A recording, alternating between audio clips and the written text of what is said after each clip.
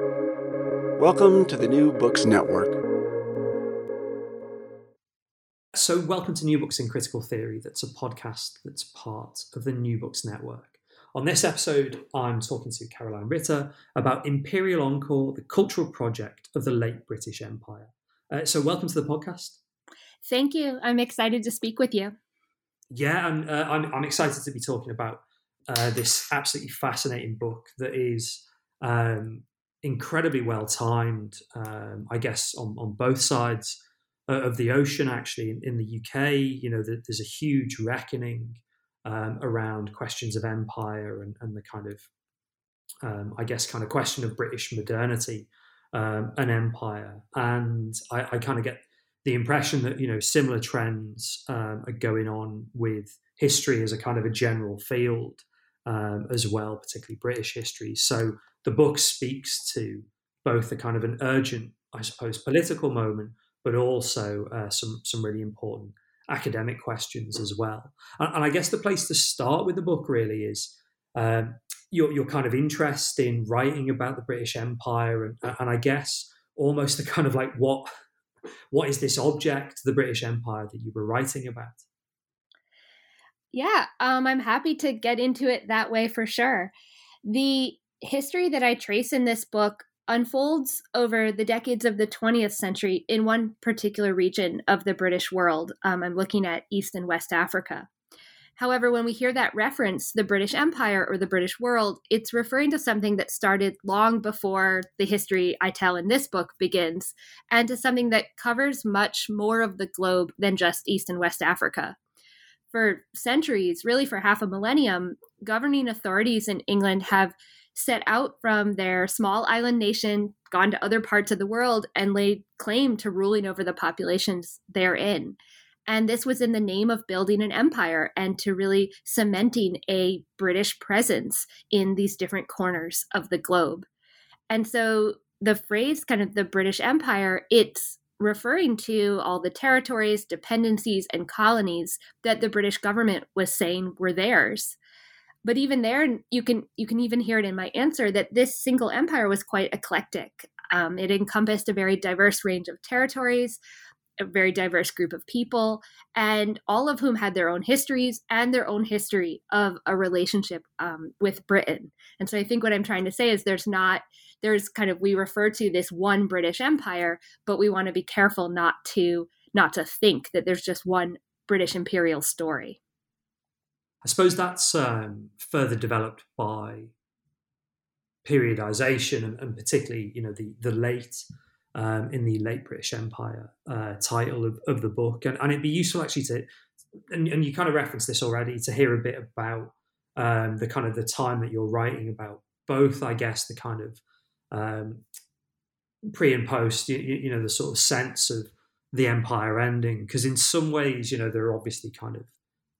demarcations when states become independent, but also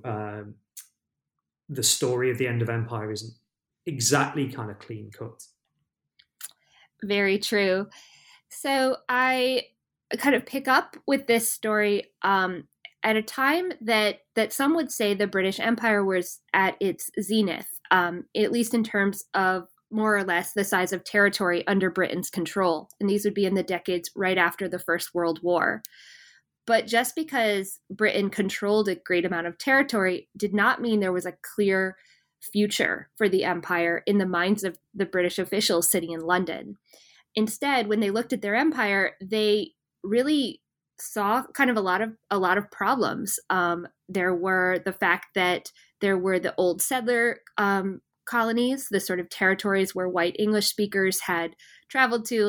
and then kind of established themselves, often displaced or demolished the local population. So I'm thinking here of places like Canada and Australia, places that wanted more kind of independence, more of an identity. And then there were more newly acquired territories in Asia and in Africa where British officials were trying to establish their rule, but were facing a lot of political and economic discontent. And we're having to think, well, how can we really re-legitimize this sort of project of empire and really defend our kind of, in their minds, their right to be there and their right to rule over these populations. Sometimes in the history, the telling of the British Empire looks at these decades, the 1930s, the 1940s, and then the decades after the Second World War, as sort of the beginning of the end, as sort of an acceleration of decolonization when the British Empire was just falling into fragments, falling away. But I wanted to make the point in writing this book that just because that's the political story doesn't mean that that's the whole story. And instead, at the same exact time that anti-colonial nationalism is on the rise and is experiencing a lot of success in places like East and West Africa, thinking of the 1950s and 1960s here, those are the same exact moments that non-official entities like the BBC or like the British Council or even like private British businesses are moving into the kind of British territories in Africa and planning to stay there for quite some time, planning to really build a business, build a presence despite political independence. Yeah, I guess that, the political story of empire and, questions of kind of violent conquest or economic relationships, these kind of things are sort of reasonably well established in both the literature and in popular discussions. But as you've alluded to, we've got this cultural project of the British Empire as well. And as you mentioned, the book talks about particularly the state and non-state actors that carry out this cultural project. And before we kind of discuss them, sort of unpack their activities, it'd be good to hear a little bit more actually about the cultural project, both in terms of, I guess, as you've mentioned, the idea of the right to rule or the right to be in a place, but also I suppose more broadly, because it's got lots of different ideas about the kind of not just the justification for being present in a nation or a territory, but also the justification for kind of empire itself. So when thinking about how to describe what is, it's sometimes it's a bit fragmented and it's a bit hard to pin down what I'm calling the cultural project. But what I'm really looking at here is what was becoming more and more of a conscious effort to establish British values, British traditions, British culture in a really explicit sense. So thinking about the British performing arts, literary works, and so on, and then also the English language, to really put those on the ground and kind of get them established to the point that they would be able to withstand political change. And so what I mean by this is kind of an assumption that if a local population is speaking English and is going to watch Shakespeare, on stage, and is listening to BBC announcers reading the news, then that local population will kind of have kind of absorbed British values and British traditions to the point that even if their nation goes through political independence and becomes its own nation, they themselves, the individuals, are still sort of marked by the fact that they were once ruled over by these British rulers. Yeah, I mean, it's really striking, actually. Throughout the book, there is obviously explicit imperial benefits of some of the activities of BBC, of publishers, of the British Council, but also, some of the rhetoric and in some ways the kind of like almost the sort of imperial delusions that come through in justifying activities are really fascinating. And these shift over time, and new ways are found to justify sometimes continuity and sometimes difference. And I suppose the way to get into this is through the three case studies. So you've got, broadly speaking, Oxford University Press, but also the kind of publishing industry more generally, the British Council, which I suppose we could think of as a kind of, part of the state, but also kind of slightly separate from it. And then the BBC, the British Broadcasting Corporation, which again, is sort of has this funny relationship to the British state in a lot of different complex ways. So maybe we can start with the British Council, and I suppose it's kind of like exporting of British culture in the era, towards the kind of the end of empire, and to kind of double down on what I was alluding to, the sense of particularly kind of British culture, British values that it's exporting. Sometimes in quite kind of subtle ways, but also sometimes in really kind of like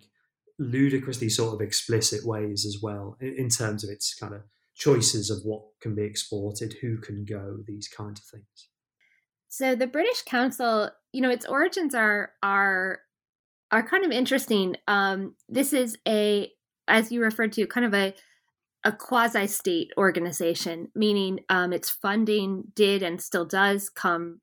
from the British Treasury, and it has a close relationship with the sort of foreign policy aims of the British government. But its origins were, it was always meant to be a non-political and explicitly cultural institution. After the First World War, a group of British businessmen and government officials in the Foreign Office started to look around and started to see that Britain's European competitors, thinking of the French, thinking of the Germans, were doing a much better job at really explicitly selling their culture overseas. And they started to push for Britain to basically match what its international competitors were doing. The kind of official sort of royal charters language of the British Council at this time says that it's a institution that's supposed to promote the British arts, promote British culture, and promote the English language in kind of all corners of the world. And so what this means is that the kind of early days of the British Council, this is an institution where the people who work there get to kind of decide what they want to define as British culture, what they want to define as the sort of the British arts worth promoting in this sense. And what they land on is a fairly narrow understanding of culture. So in kind of each of the sort of areas that they're trying to sort of work in, they really focus on what they see as a refined and of good taste type of culture, but one that's only reflecting a very small kind of portion of kind of true British culture at the time. In order to sort of pare down kind of all the examples I could look at, I choose to focus quite a lot on drama export and the different theatrical troupes that the British Council was sending on tours overseas to do these performances for overseas audiences. And what I noticed is that when you start to look at the kind of discussions going on within the hallways of the British Council about who they should sponsor and which plays, which performers they should sponsor to go overseas, they keep landing on the same answers over and over again. It's really a lot of Shakespeare, some Shaw, not much else. And they really only want to support kind of what they see as the best of the best, the kind of best theatrical groups in Britain. In terms of audiences that they feel deserve these very kind of high caliber performances, they're also kind of really kind of high-minded and quite oriented towards elite audiences overseas. And so the first few decades of the British Council, it's mostly sending drama to the Western world, to Australia, to Europe, to places where they feel audiences would be able to understand the kind of high quality, high caliber British culture that they're essentially selling. And that's the image of Britain that the British Council is most interested in promoting in these early decades, really in this kind of period from the 1930s, 1940s, even into the 1950s. The big question then is going to be, well, what's going to happen with decolonization when suddenly Britain has to try to appeal in a new way to parts of the world that very recently they were repressing and ruling over, sometimes quite violently. How are they going to win over those audiences? And will this same kind of type of culture do the trick? Will the old Vic performing Shakespeare plays, will that work the same way it maybe did in France? As would that have the same effect if kind of trying to win over audiences, say in East Africa or West Africa? And the answer quite quickly by the 1960s is no. This is going to take a different set of performers, really a different understanding of what British culture is and how British culture can be consumed. And that moment, the kind of early 1960s facing decolonization, it's almost a moment of reckoning for a lot of the people who worked at the British Council, who suddenly have to think, oh, gosh, if we want to remain relevant in this sort of changing world, we're going to need to change not just how we work, but really the way we're defining what British culture is. I mean, at the risk of skipping directly to the penultimate chapter of the book, it's incredibly fascinating how the British Council has, even as it, kind of quite radically changes, as you've mentioned, the kind of the type of culture it's exporting, and in some ways, tries to shift its own internal sense of cultural hierarchy, how it still has a kind of like a sort of a liberal commitment to a project that is British culture. And yet, by the end of the period in the book, and I mean, coming up to the present day as well, that the British Council is much more an organisation that is essentially kind of exporting teaching English as a second language than it is exporting culture. And it'd be interesting to hear, I guess, the kind of the evolution of the end of the liberal project of exporting British culture. I think that, and this was something that in trying to kind of pin down and trying to really articulate my argument, I know I spent quite a lot of time thinking about as well, which is how to make it clear that as much as there's talk about the need to change this cultural kind of mission, the need to change kind of how these British institutions, the British Council in this case, or we can talk about the BBC later on or others, how they're kind of treating their audiences, relying on their audiences in new ways after Empire's end, that also at the same time doesn't displace the kind of liberal imperial origins of this whole project of wanting to spread English and spread British culture around the world. That in itself, it always will have those imperial roots. And I use that kind of in the present tense because it's really still happening today, still happening through the British Council, as you mentioned, the British Council's activities in teaching English in different parts of the world to this day. That always is going to be an imperial mission, regardless of what form it takes, regardless of how many decades have passed since the end of the kind of formal empire. And I suppose what's really kind of notable and interesting is, in some ways, the kind of lamenting of the kind of commercialization almost of the British Council's role, and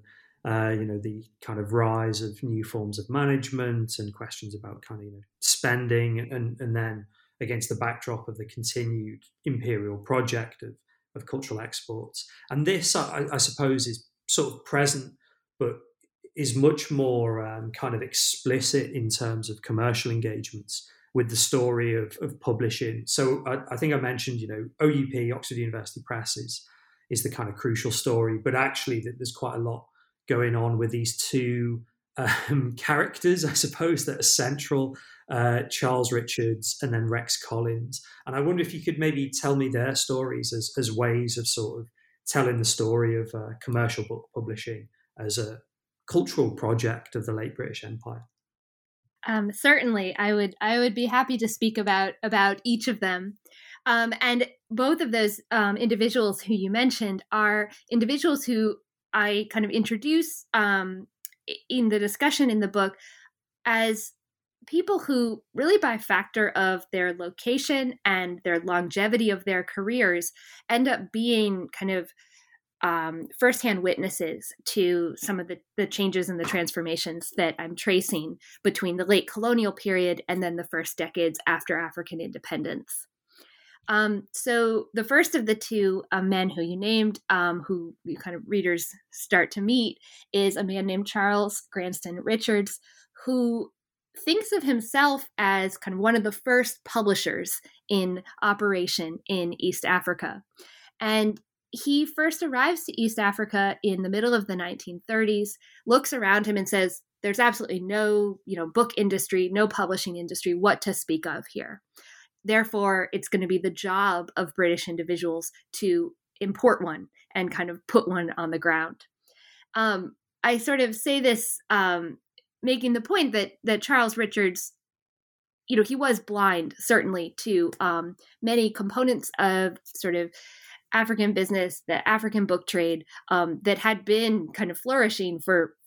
decades, centuries even, before he'd arrived. But he came in with his kind of very specific sense of what a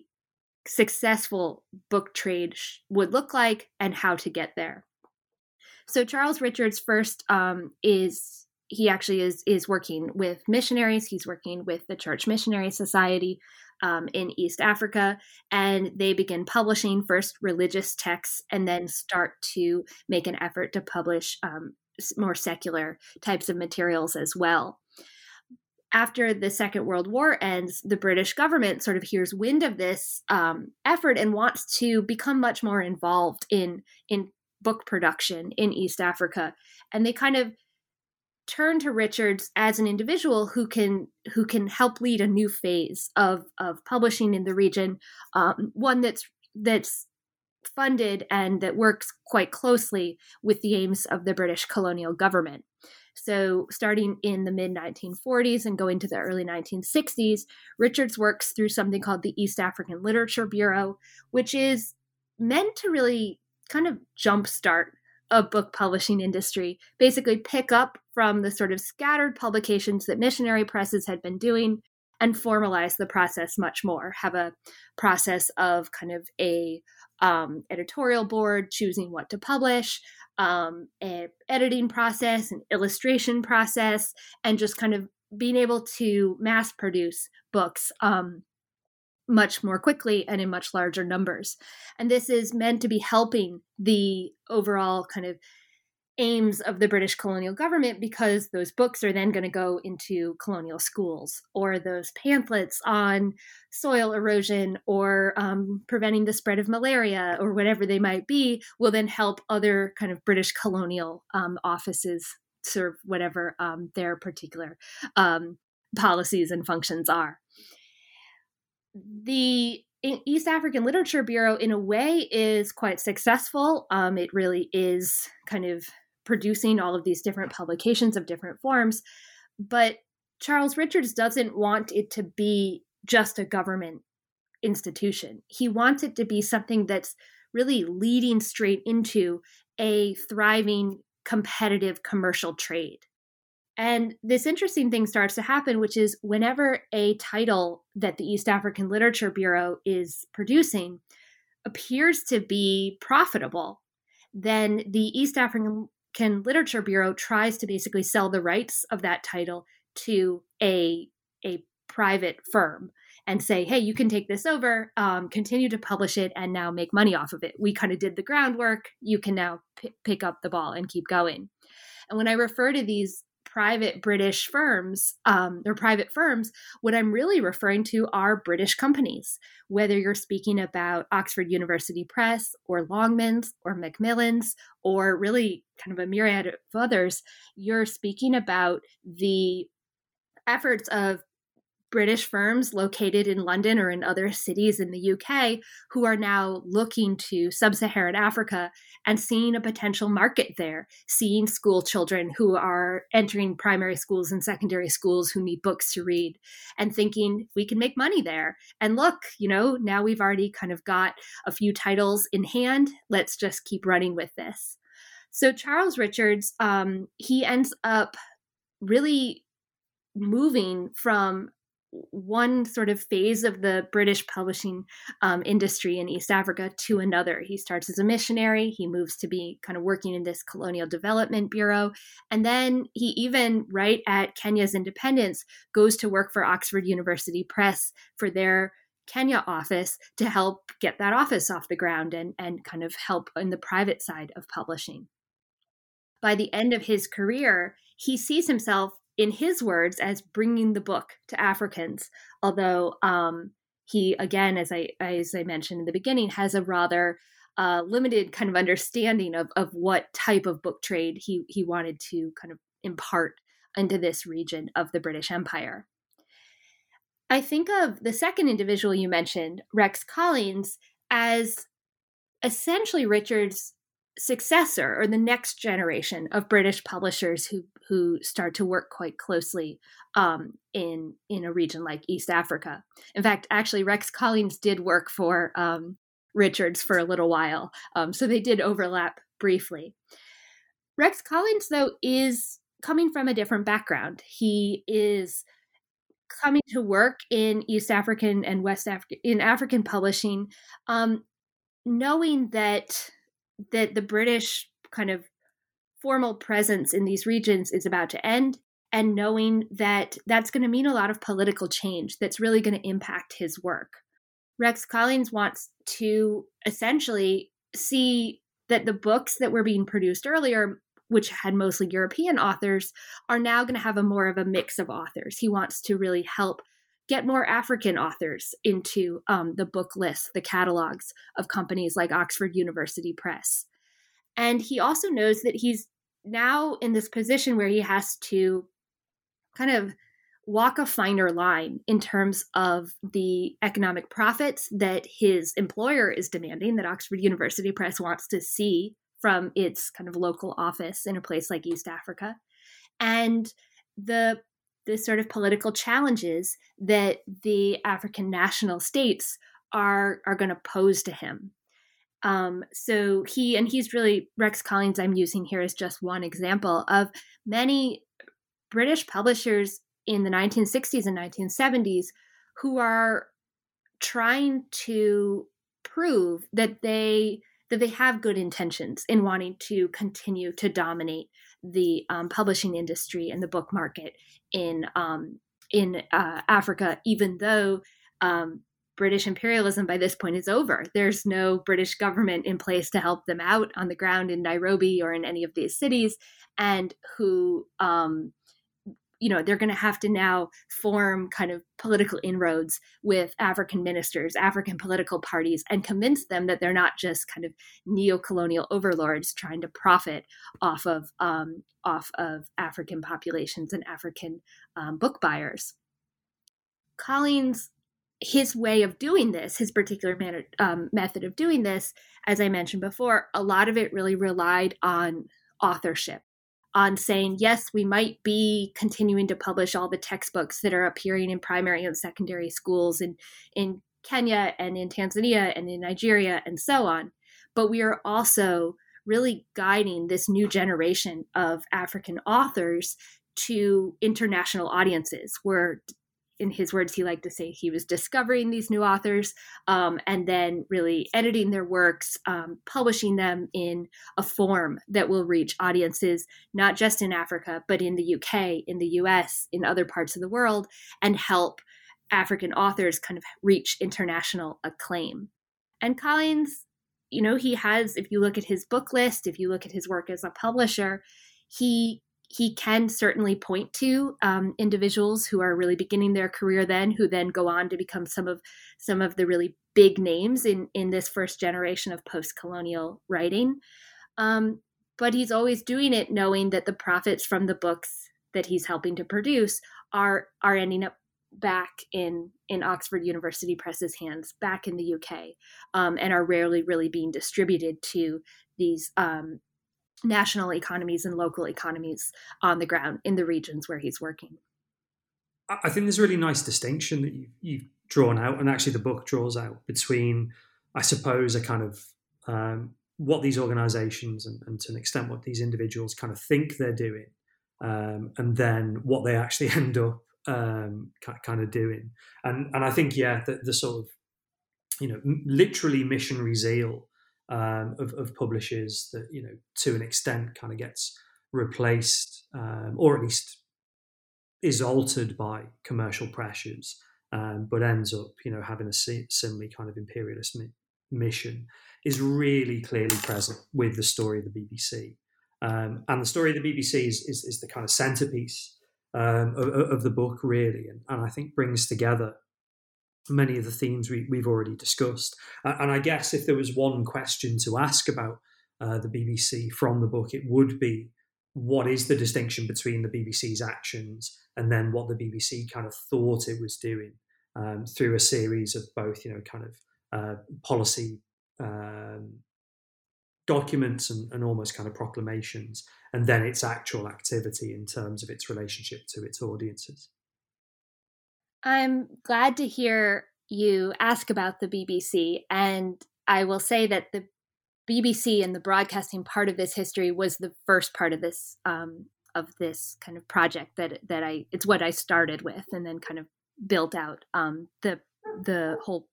what became the book from there. What I noticed, whether looking at broadcasting during the late colonial period or looking at broadcasting after African independence, I noticed, really anybody would notice, this sort of overwhelming presence of the BBC. When British colonial officials wanted to sort of first start to use broadcasting as a tool of education, yes, but also a tool of government, a tool of control in their African colonies in the late colonial period, they turned to BBC officials and asked for their advice, asked for help knowing kind of how to build this infrastructure, even took a lot of the BBC content and then relayed it over kind of local networks in West Africa and in East Africa.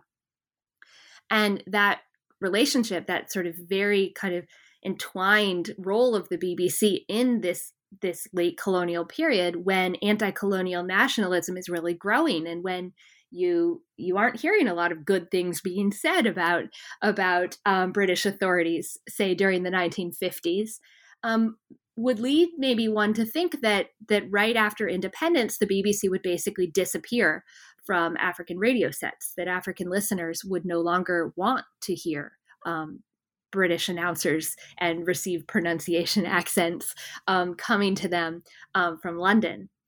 And instead, what I found is that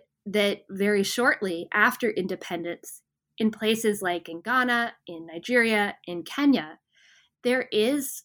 a continued demand to continue to pick up the signal from the UK. And that the BBC actually